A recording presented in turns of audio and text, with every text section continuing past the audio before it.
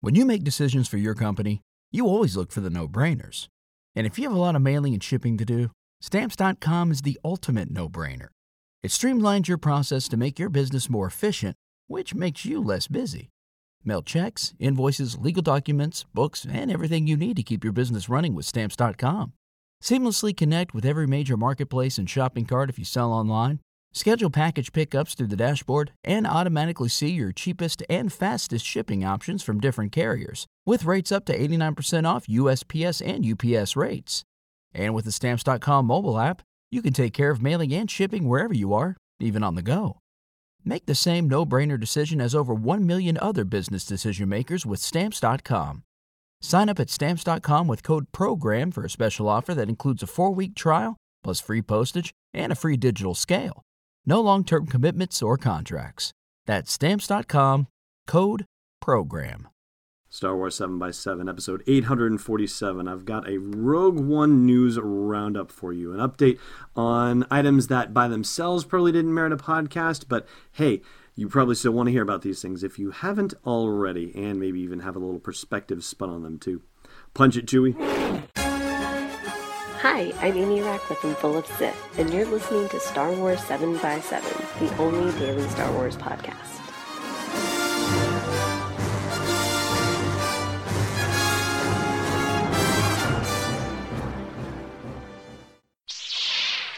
Hey, Rebel Rouser. Welcome to Star Wars 7x7. I'm your host, Alan Voivod. And let's start out, shall we, with something that created a bit of controversy last year, Duracell.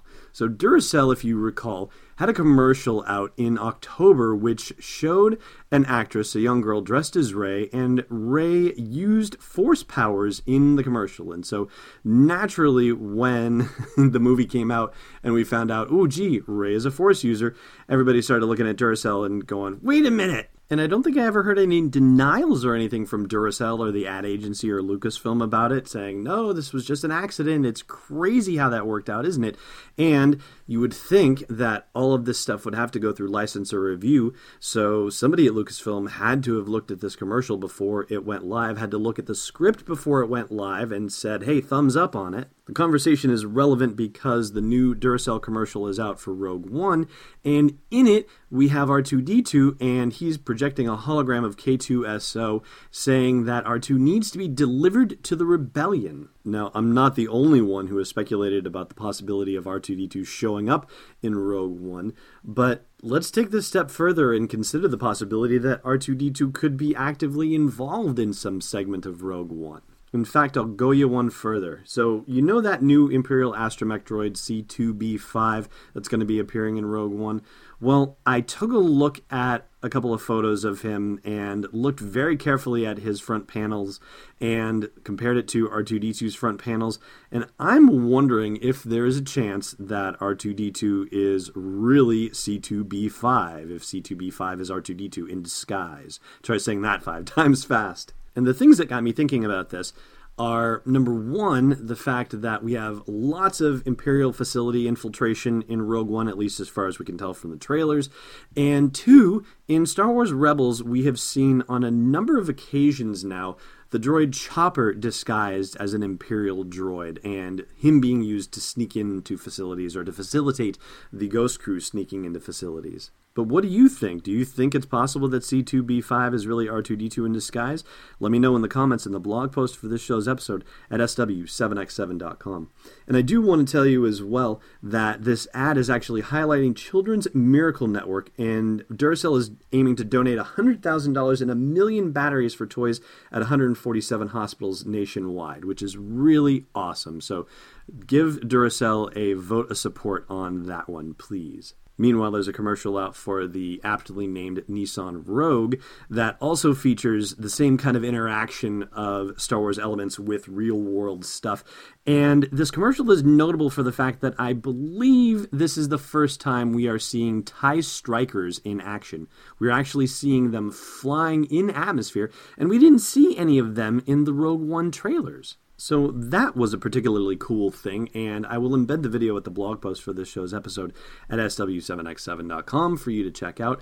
Now, one thing we didn't see in the commercial, though, was the wings adjusting, and if you recall from Force Friday when I was looking at the toy made for the action figures and also the Lego version of it, it does look like the wings of the TIE Striker are hinged so that way they can move, they can adjust, they can flap, if you will.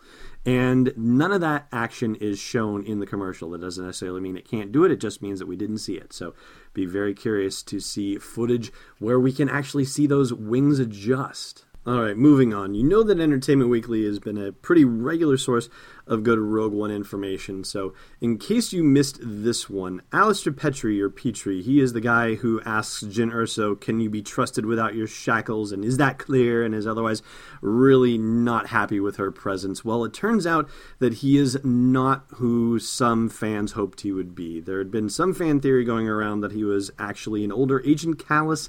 Not the case. He is actually a General Draven, a brand new character invented for Rogue One, so kind of a bummer not to be Agent Kallus, but it would be cool if Agent Kallus shows up somewhere else, still a possibility. Anyway, General Draven, there you go. And speaking of Rebels getting named, there was a reveal of Rogue One Topps trading cards that was also shared on Entertainment Weekly, including a General Merrick. He is the X-Wing pilot that we see laughing maniacally in the behind-the-scenes trailer for Rogue One, the one that we saw at Star Wars Celebration Europe. We also get to see Edrio Two Tubes and finally his eggmate, Benthic. And possibly the most intriguing one is of an X-Wing pilot, and it's just labeled X-Wing pilot. Now, this blonde female character is intriguing because, as Anthony Bresnikan so adroitly notes, there is a blonde X-Wing pilot named Yvonne Verlaine who appears in the Princess Leia limited run comic series that came out in from Marvel last year. And everybody's wondering, is this possibly Yvonne? And why would they just say X-Wing pilot and be so coy about it? All right. One more thing to share with you, and then we're going to call it an episode. So there was an Australian movie website, and MakingStarWars.net picked up on this, that posted what seems to be an official runtime for Rogue One. Now, I'm saying seems to be, and I said the word official, so we should take that with a grain of salt. It doesn't necessarily mean that Rogue One is going to be 133 minutes long. That would be 2 hours and 13 minutes, but you know what? That's probably not too far off the mark. And, when you think about the fact that 10 minutes at the end is probably all end credits, we're looking at almost a straight-up 2-hour movie. And I find that really comforting in a way. Like, it's not going to be sort of a bloated war epic, if you will. It's going to be something that's going to come in nice and tight, just like a regular Star Wars movie would. All right, I think that's enough to chew on for one day. So please do, once again, check out the blog post for this show's episode at sw7x7.com, where you can see the Duracell commercial if you haven't seen it already, also the Nissan Rogue commercial, and we'll link out to the stories that we've been referring to here as well. Meanwhile, I've got trivia for you after the break. Stay tuned. Hey, Rebel Rouser. You're listening to this podcast. Maybe you'd like to listen to a Star Wars story, too. Luckily, we've got just the thing for you. We've partnered with Audible to give you a free download and a free 30-day trial of their awesome service.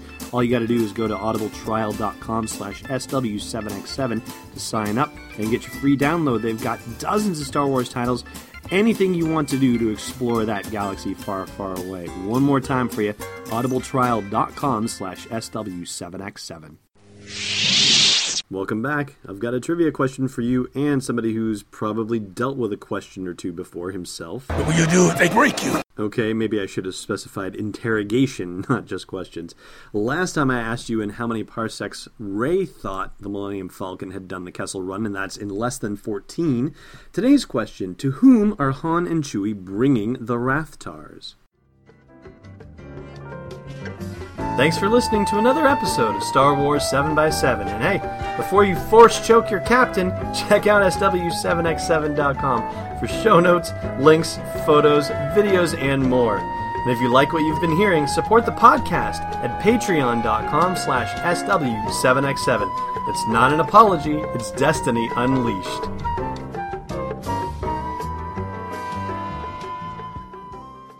This podcast is not endorsed or sponsored yet by Lucasfilm Limited, Disney, or 20th Century Fox, and is intended for entertainment and information purposes only. Star Wars, the Star Wars logo, all names and pictures of Star Wars characters, vehicles, and any other Star Wars-related items are registered trademarks and/or copyrights of Lucasfilm Limited or their respective trademark and copyright holders. May the force be with them. All original content is copyright 2016 Star Wars 7x7. We hope you love it.